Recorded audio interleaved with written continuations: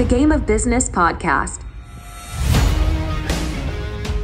Proximity is power. Registration for our executive boardroom is still open. To learn more, click the link in the description of this episode.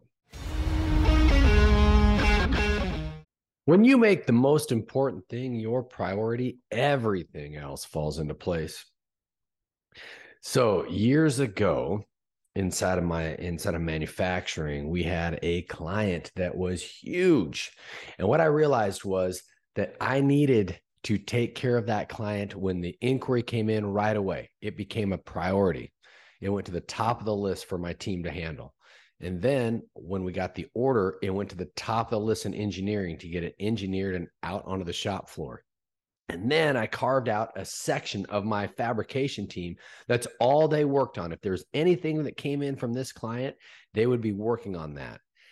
And what happened was that we made that client become the most important thing in our business. And we made them the most important thing in our business.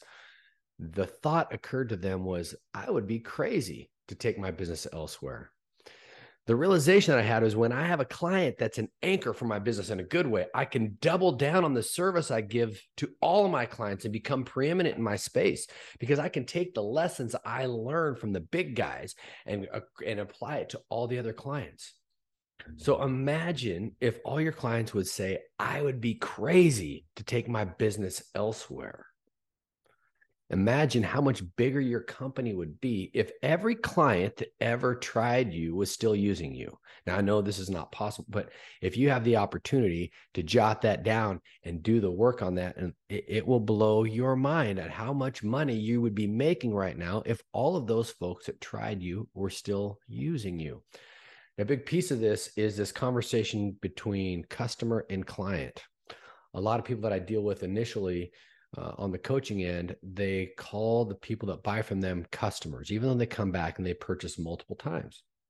See, a customer in my world is a transactional exchange. So I want to go into a gas station, I'm a customer. I want to go into the 7-Eleven and buy a Slurpee. I haven't had one of those in years, but dang, that might be good in the summertime sometime.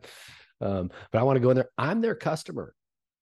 You know, whether I buy a Slurpee or not, or I buy that tank of gas or not from those establishments, isn't going to really affect the long-term viability of those businesses.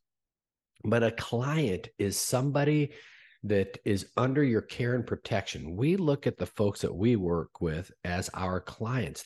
We have a fiduciary responsibility to bring them value continuously and bring them value greater than what they expect. And with that thought in mind, when we start thinking of client instead of customer, it elevates your game, right? So inside of your business, what's the one move that when you pull it off will have the largest, long-lasting impact on your business? I'm not talking about a windfall here, not a one-time home run swing. I'm talking about something that you can do that will have a long-lasting impact on your business. Next, what are 3 to 5 moves that you need to make inside of your business that once you do them will create a preeminent company inside of your space? Once you become preeminent, your client retention will go through the roof. I've seen this over and over with my clients and inside of my businesses as well. And finally, who should you be calling right now to find out what you're doing right, what you're doing wrong, and what your client would like to see so that you can build the machine that delivers it to them? Yeah, that might be a difficult conversation. The right client to be calling might be the one who just fired you.